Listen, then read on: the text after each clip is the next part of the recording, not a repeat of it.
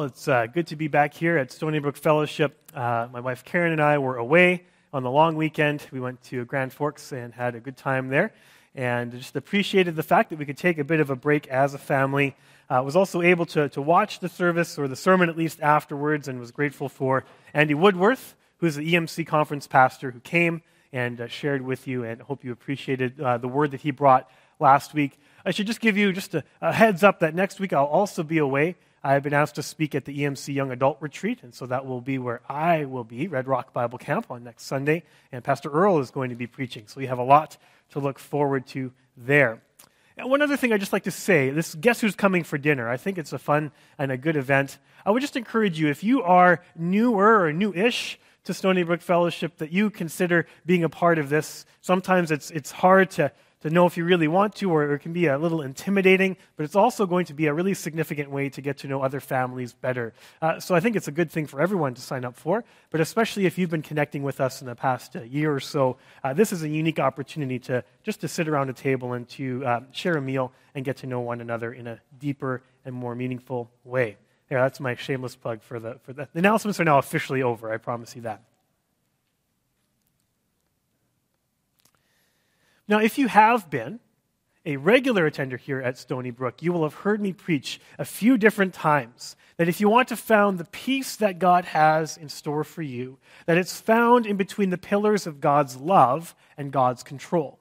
I love this visual. These are the pillars, these things that we must trust about who God is. He is in control. He is sovereign. And there's nothing in your life that you are facing or will face that is too big for God to handle. But we also need to remember that He uses this sovereignty out of His unconditional love for you and for me. He is loving towards us. He takes a care and an interest in all levels of our life, even in those small details. And so when we really are leaning into and trusting in God's sovereignty and His love for us, then we can be in the middle of those pillars and experience peace. And yet when I preach this, I know that if you are maybe lacking peace in your life, or you're with me and say, okay, Pastor, this is good, but it leads to an inevitable question. I believe in God's sovereignty and control. I believe in His love for me. Yet, how can an all-loving and all-powerful God still allow evil and suffering in my life, in the people around me, in the world around me? I hear what you're saying, Pastor, but I have all of these questions. And they're a good question. It really brings us to the issue of theodicy. Pastor, what did you just call me? No, theodicy, which means it's an explanation for how a perfectly good, almighty, and all-knowing God still permits evil and suffering. The term literally means justifying God. You see, this question, how can a loving God allow suffering, that's been asked by people for thousands of years. And so if we haven't found the answer yet, I'm sorry to say you will probably leave this sermon a little bit dissatisfied. It's not really something that we answer so much as that we wrestle through. You see, the problem is the Bible doesn't give us much information on how to justify God, how to answer this big question. It does not give a lot of reason or rationale or explanation for how this loving, powerful God still allows evil and suffering. Instead, Scripture focuses much more on who God is and what God is doing in the middle of the suffering that we experience.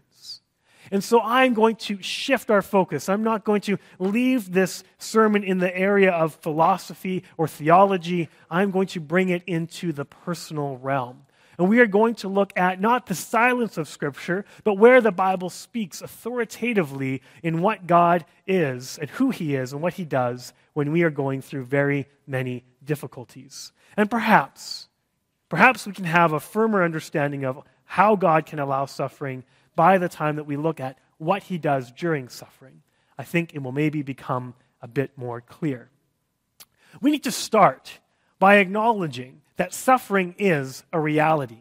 Again, this is not theoretical. This is not philosophical. This is your story, your experience, my story, my experience. And you don't need someone like me to stand up here and say, hey, spoiler alert, suffering is a thing. You all know that this is true. It is your own personal experience. You have watched other people that you love go through hard times. We see suffering in our communities and some of the negative impact that it has We watch the news, or if you're smart, you don't watch the news, and you can avoid all of these very nasty things that are happening around the globe. We know that this world is broken. We see and experience and understand that it is full of suffering as a result. You do not need anyone to explain this to you. Suffering is a reality. So this question doesn't mean should there be suffering or should there not. We know there is suffering. That is true. And suffering is a very large term that can mean a few different things. Suffering can be of our own making. It can be a direct consequence of our own actions, where we say something or do something that hurts or harms others, that distances us from God. When we make mistakes, suffering can result. For example, if you are texting on your phone and then you look up at the last second and there's a car right in front of you and you hit the bumper of that car, that is now some hardship you've introduced on your own into your life. That's a form of suffering. Sometimes it can be other people's making, a direct consequence of somebody else's action outside of our control. I know, and we share enough stories here at Stony Brook to know that have been marriages in this church and in a lot of Christian lives in which it takes two people to stay committed. And there are moments when one person says, I will no longer be part of this covenant. And no matter what the other party would like to do, they cannot do enough on their own to keep that relationship together. And so now there is an extreme hardship in life that's been introduced by somebody else's direct action. And then there is lots and lots of suffering and hardship that seems to be for no discernible reason whatsoever. We don't know why. We can't put our finger on the cause. This happens when somebody that we know or love, or maybe even we, go through a cancer diagnosis, and we don't know why this cancer popped up. We don't know why it would happen to us or to the person that we love. We can't see any reason for it whatsoever. And it's often this category of suffering in which we have questions like, why does God let this happen? Why? How can a loving God who's all-powerful allow this thing to happen to me or someone that I care for? So these are the different types of sufferings that we know are real in our lives. And not just the lives of this world, but Christian lives. And we need to say at the very beginning that Christians are not immune to suffering. We don't get away from the hardship of this world. There is nowhere in the Bible where you will see God promise to keep you from experiencing suffering, loss, and hardship. That is not a promise that God makes. And so anyone who teaches otherwise is simply not teaching from the Word of God. It's not biblical. You won't find it there. Or if you do find it there, you'll be ripping passages out of context and you will miss the bigger picture of what God's Word is revealing to be true for us. But not only is it unbiblical that we somehow, as the people of God, can skirt around suffering, it also doesn't match up with what our lives say. It doesn't match up with our experience. And if we create a theology that says, God will keep me from all suffering, then when we go and encounter suffering, like you will, then your whole theology falls apart. It shatters. You've made it brittle. You've made it fragile because it's based on something that God does not teach is true. So we don't get out of suffering, but we do have a God who's interested. Not only are Christians not immune, the Bible also takes it a step further and clearly teaches that Christ followers should expect to suffer. Follow me for more encouraging points. Right? Expect to suffer. This is what Peter writes in 1 Peter chapter 4. That's 2 Peter. Here we go. 1 Peter chapter 4, verse 12 to 13. Peter writes to the church who's dispersed and is undergoing persecution. He says, Beloved, do not be surprised. Let me say that again.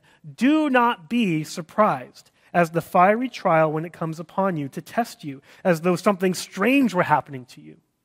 But rejoice insofar as you share Christ's sufferings, that you may also rejoice and be glad when his glory is revealed.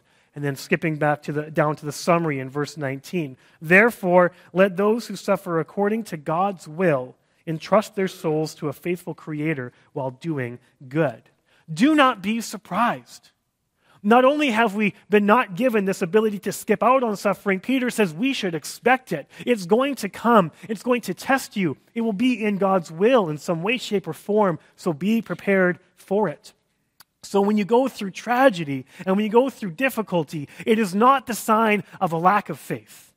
It is the sign of an abundance of faith, of a building faith, of a maturing faith. That is one of the most important things we're going to learn here this morning. Do not misunderstand what the Word of God is telling to us in the hard things in life. So, there is suffering, and we are not immune. In fact, we should expect to go through hard times. Does this mean that God wants us to suffer? Does this mean that He is uninterested, that He is cold-hearted towards us? Well, no, this is only the starting point. God does not make His people immune, but He does not leave His people alone. He is invested. He is interested in your life and in your hardship. And so now I want to take the remainder of our time together, having established that this is a reality in our lives. What does God do? What is He like as we go through suffering? The first point is that God limits our suffering. I don't want us to get a bad idea here of thinking that everything is getting thrown our way without check or without balance or without limit. For all the suffering that we see, there is so much that God holds back and keeps us from. There's a lot of this we see in the Psalms. I want to turn our attention to Psalm 121. This is something that the psalmist understands, and these are the first 8 verses of that chapter. It says, I lift up my eyes to the hills. From where does my help come from? My help comes from the Lord who made heaven and earth. He will not let your foot be moved. He who keeps you will not slumber. Behold, he who keeps Israel will neither slumber nor sleep. The Lord is your keeper. The Lord is your shade on your right hand. The sun shall not strike you by day, nor the moon by night. The Lord will keep you from all evil. He will keep your life. The Lord will keep your going out and your coming from this time forth and forevermore. So we shouldn't look at this poem in the psalm and think again wrongly that we're guarded from everything. But we can rightfully understand that the psalmist knows that for everything we experience, we know that we are crushed, but we're pressed on, but we're not crushed. We're persecuted, but we're not abandoned. We're not destroyed. God will keep us. He will protect us. He will not give us more than we can handle, and He will certainly keep us from so much suffering. I get this visual of God holding back a tide of evil and brokenness and suffering and grief. And then in His sovereignty, He allows some things to come through. And so often, when we are in the middle of these hard things, we're blinded by our experience that we forget or don't appreciate how much God has already protected us from. And when these things come through and we don't understand them and we certainly don't like them, we want to know why. Why would you let this happen, God? Why is this the case? And that's a very honest and a very good question to ask. It was the cry of Job's heart. Do you know the story of Job in the Bible? So it's a big, long book in the Old Testament, and it's this wonderful story full of dramatic irony. Dramatic irony is when you as a reader or a watcher of a show or a viewer, you know something that the characters in that show or story don't know. And we get this prologue in the book of Job where we see that the devil comes before God and wants to target Job not because he has sinned or been unfaithful. He targets Job because he is righteous and loves the Lord and has followed Him. We know the reason for why all this suffering now is enacted in Job's life. But Job doesn't know that. He's just going about his business, loving the Lord, following Him, being righteous, and then everything is taken away from him. All of his belongings and his wealth, his personal health and well-being. He even loses the lives of his children. He loses absolutely everything. And Job doesn't know why, and he can't find the answers. And his friends come, and his friends are well-meaning people, and they sit around Job, and they see his suffering, and they supply all of these very unhelpful and wrong answers, saying, there must have been something you did, Job. You must have done something wrong. Think back. Where did you end up going off course? And Job maintains, I didn't do anything. That's not the reason for suffering. They give bad advice. Job must have done something to deserve his fate. And eventually, God shows up. And He speaks to Job. Job's been saying, God, why? And God shows up. And He appears to Job in a whirlwind. And He doesn't answer the question. We can't read the book of Job without realizing God never answers Job's question. When He appears before him, He says in Job 38:4, where were you when I laid the foundation of the earth? And then God goes on and on and on and says, I am the creator and the sustainer of the entire universe. I am God and you are not. My ways are higher and beyond your ways. And Job understands. And Job believes. And in the end, his response is one of confession and repentance. He says in Job 42, I know that you can do all things, and that no purpose of yours can be thwarted. God is sovereign. He's in control. Who is this that hides counsel without knowledge? Therefore, I have uttered what I did not understand, things too wonderful for me, which I did not know. Hear, and I will speak. I will question you, and you make it known to me. I had heard you by the hearing of the ear, but now my eye sees you. Therefore, I despise myself and repent in dust and ashes. Job acknowledges that God is above. God is beyond. His ways are larger than our ways. We do not always understand why God does what he does. In his book, The Reason for God, Tim Keller puts it this way. Just because you can't see or imagine a good reason why God might allow something to happen doesn't mean there can't be one. God is sovereign. He's in control. And it is perfectly natural. And we are invited to cry out to God and say, why are you allowing this to happen? But the Bible is clear that we may never know the answer to that question. So part of what we can do during a time of trial is to shift from needing answers to receiving the comfort and care that God promises to provide. He may never give us the answers that we need, but that doesn't mean that he is distant or uninterested. Because not only does God limit our suffering, he comforts us in our suffering. He is present with us in the valley of the shadow of death, which is obviously a reference to Psalm 23. My former colleague, Pastor John, he did a lot of congregational care and hospital visits, and he had this theme in his pastoral life that whenever he would visit someone in the hospital and he would read to them Psalm 23, they would die within 2 or 3 days. Now, I believe that's because John was understanding that this person was close to death, but it became a bit of a thing. And he would come from a hospital visit, I would say, John, how was the visit? And he said, I read Psalm 23. And I said, no, you didn't. We almost started making funeral preparations right then and there. But he would say Psalm 23 to bring what? He read it to bring comfort to those who were on the threshold of passing away. And Psalm 23:4 promises that they are never, ever alone. Even though I walk through the valley of the shadow of death, I will fear no evil, for you are with me. You are with me. Your rod and your staff, they comfort me. And there is something so incredible, so profound, so necessary about having God with you, beside you, holding you up when you go through the dark night of the soul, the valley of the shadow of death. I know many of you have heard me talk about some of the things that have been very hard in my life, and I'm going to share a few stories again that you've heard before, but it's my story. I can't talk about suffering without talking about either my mom passing away from cancer at the age of 61, or about how Karen and I lost our daughter, our stillborn daughter, Selah, at 34 weeks.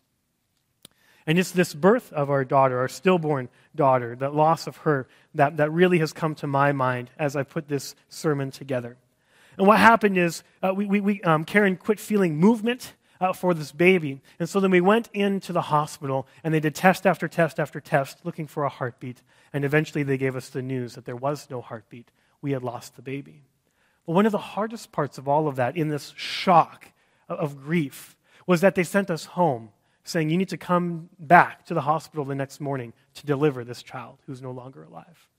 And so how were we supposed to have peace? How were we supposed to settle and sleep on that night, knowing full well what was going to meet us the next day?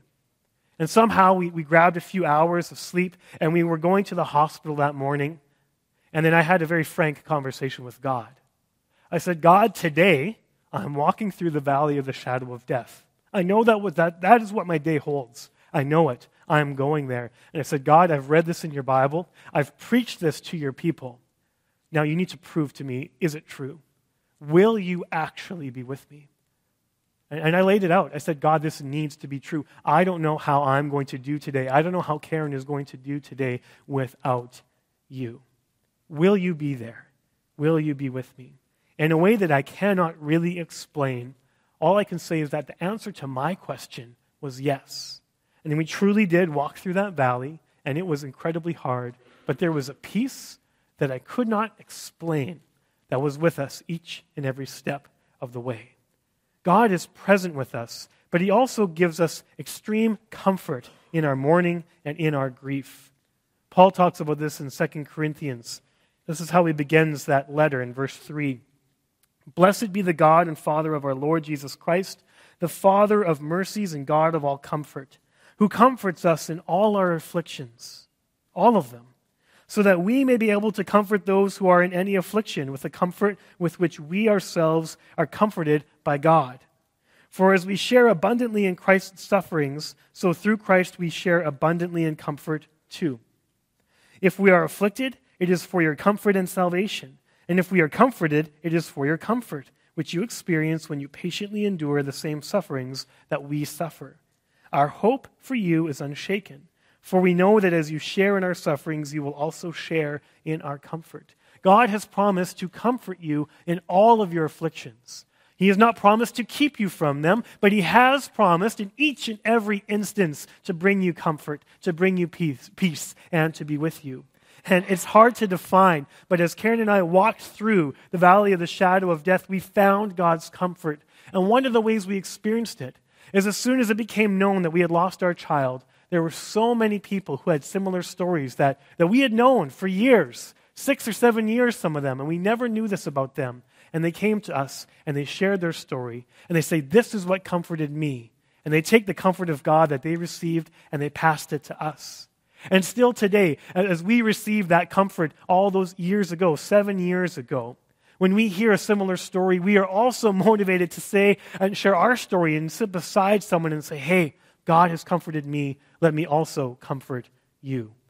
This is not only what God does, it's an important part of how we are called to live as the people of God. We receive comfort, and we turn around and extend that comfort to others. And so on, and so on. And in this way, we can endure the hard things in life. God limits our suffering. He comforts us in our suffering. He also redeems our suffering. He redeems it, meaning God will use our suffering and bring something good out of it. Now, I also don't want you to mishear me in this. This doesn't mean that evil and tragedy and suffering is good. It doesn't make it good. It might not even make it okay. But it does mean that despite all of that hardship, God is big enough to bring something good out of it. My last part of my story, when we did lose our daughter, one of the things that we did on this day when she was born is we had the opportunity to hold her. And I didn't know if I'd want to or not.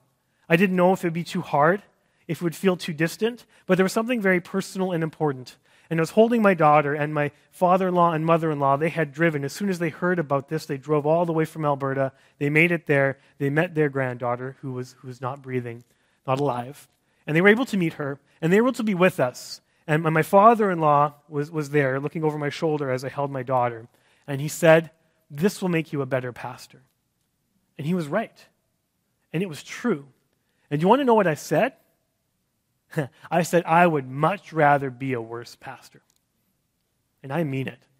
I would much rather be less effective at knowing what you're going through and have my daughter with me. That might be selfish, but that was the truth. That remains to be true. Doesn't make it okay. I would not sign up for this again. It's not like the suffering was somehow legitimized. But it does mean that God is big enough to take even the most hard things and say, I will give you a gift through this difficult time. I often think when it comes to wondering about these questions, how can an all-powerful, all-loving God allow suffering? I would say it's true. It takes a very big God to make sure that suffering doesn't happen. But I also maintain it takes an even bigger, more powerful God to reach into the brokenness and the muck and the mess of our life and to bring something good out of it, to make something holy out of it, to give us something that we can truly say is a gift. We were talking about some of these things at our small group this last week, and Hilda mentioned a quote to me that I found is by Rabbi Steve Leder, and he says, if you have to go through hell, don't come out empty-handed. if suffering is a reality, if this is what has happened, if this is necessary for whatever reason, we may not know the reason, if we have to go through it, then let's not come out empty-handed. Suffering is redeemed by God. It's also necessary for our emotional and spiritual development. As much as we'd like it not to be, it seems to be a particular ingredient in what God needs us to walk through in order to be more like Him. Paul explains it this way in Romans 5, verse 3 to 5. Not only that, but we rejoice in our sufferings. Okay, I'll try. Knowing that suffering produces endurance, and endurance produces character, and character produces hope, and hope does not put us to shame, because God's love has been poured into our hearts through the Holy Spirit who's been given to us. God's love has been poured out into our hearts. And so the call of Scripture is not to avoid all suffering. It's not to try to get out of all suffering as soon as possible. There is a deep call in the Christian life to lean into the suffering in our lives, to lean into God's presence and His comfort, and to learn as much as possible about Him in the process. And allow God to comfort us and to give us these gifts and to build us back up so that we can be stronger on the other side.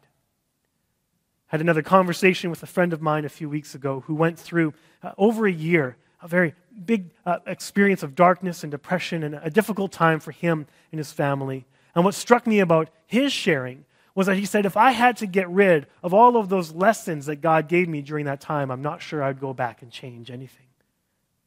God can redeem our suffering. It doesn't make it okay, it doesn't make it easier, but it means that God can make something holy and good come out of it. But there's still one perspective that we can't forget. And it's not a present perspective, it's one for the future. In the present, God limits our suffering. He helps us, He comforts us, and He redeems us. But in the future, God will fix our suffering. And there is no way that we can consider the question of how a loving God allows evil and suffering to exist in the world without having an eternal perspective. If we boil this conversation and this question down to this life and this time and this reality, then it will never make sense. It will never add up. But that's not the complete picture. That is not the total story. God is going to do something in eternity that changes everything. And in Him, there is justice for all the evil done in this world. I've heard this story, which I think is just a story that is meant to prove a point. And two gentlemen are at the Holocaust Museum, and they're looking at all of these pictures and depictions and stats of the horrific nature of the Holocaust and the genocide that it was. And one person looks at all this evidence and they say, see this? This is why I don't believe in God anymore, right? How can a loving, powerful God allow something like this to happen? A very natural question and a natural response. And yet there is this second person standing there looking at the same terrible information. And he says, I beg to differ. This is exactly why I have to believe in God. Well, why? Why would you say that? Because if there is no God, then Hitler gets away with it. If there is no God, then there is no justice for this evil. There will be no way for all of those wrongs to be made right. And only in God, only in belief and trust in Him, not just in this life, but the life to come, will we find justice. Will we find this way for the suffering to be made right. So to look at suffering and then to let it lead you away from a belief in God does nothing to fix all the problems we have with suffering. In fact, it gets you away from the only thing that offers an explanation. If we allow the problems of suffering to lessen our trust in the Lord, then we lessen our trust in justice, in the ability for something, somewhere to make this right once and for all. Not only does God offer justice, but in Him there is hope for a time when all wrongs will be made right, when all of these sufferings will cease to be. I have one more quote from Tim Keller, not just because I appreciate Tim Keller, but also because he quotes The Lord of the Rings. So bear with me, there's a quote and a quote here. Just after the climax of the trilogy, The Lord of the Rings, Sam Gamgee discovers that his friend Gandalf was not dead, as he thought, but alive. Oh, sorry, spoilers, if you haven't I suppose it's supposed to do that the other way around.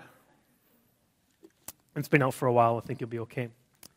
He finds that Gandalf was not dead, but alive. And he cries, "I thought you were dead. But then I thought I was dead myself." And then Sam says, "Is everything sad going to come untrue?"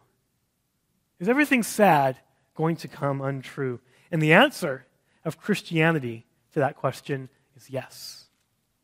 And the answer, the only way that answer can be yes, is found in the Christian hope. Is everything sad going to become untrue?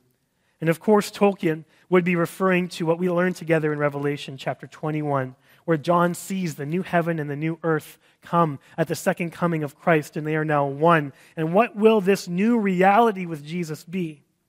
John writes, "I heard a loud voice from the throne saying, 'Behold, the dwelling place of God is with man. He will dwell with them, and they will be his people. And God himself will be with them as their God. He will wipe away every tear from their eyes. And death shall be no more. Neither will there be mourning, nor crying, nor pain anymore. For the former things have passed away.'" There's no satisfactory answer to suffering in this world. It's hard. It's terrible. It sucks. And there's going to be no pat answers for that you find in the Bible or you find from this pulpit. But we know that God cares deeply about what you go through.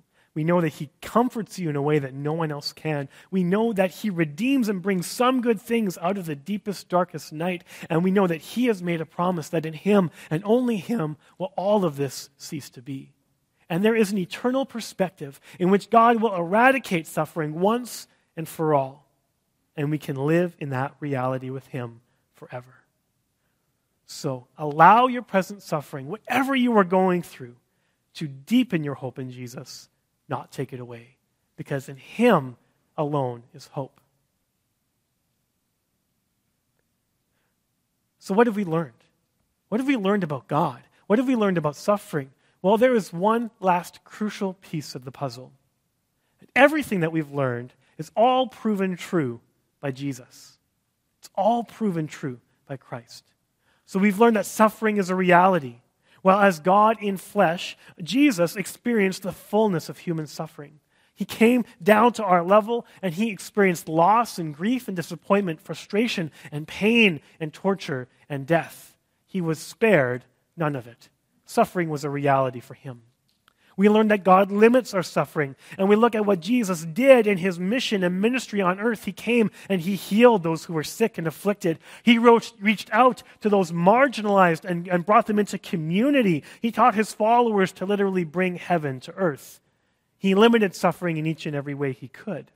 We learn that God comforts us in our suffering, and we see the promises of Christ that he left with his followers, that he will send his Spirit to abide with us, to be with us, and provide a peace that passes all understanding and guards our hearts in him.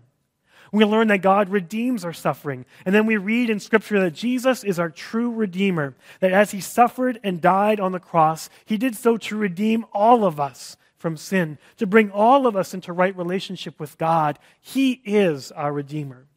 And we learn that God will fix our suffering. As we read through the Word of God, we read that Jesus also rose again and is our way, our path, our truth, to having all wrongs be made right and to living in that promise that we read in Revelation 21. So, church, we don't have any easy answer to suffering, but we do have a Savior who endured it all to limit, to comfort, to redeem, and to fix everything that we find ourselves walking through. Let's pray.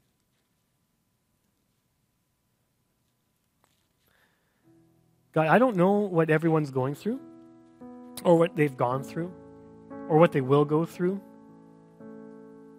And I really wish I could stand up here and say, hey, the Bible says everything is going to be okay, it's going to be easy, it's going to be fine. But we know that the Bible says that we will experience hard things, but that you are with us in the middle of it all. So I pray that we would lean into your promises, no matter what questions we may have, and that we would learn to trust you more and more, no matter what we are going through. Because you are loving, and you are sovereign.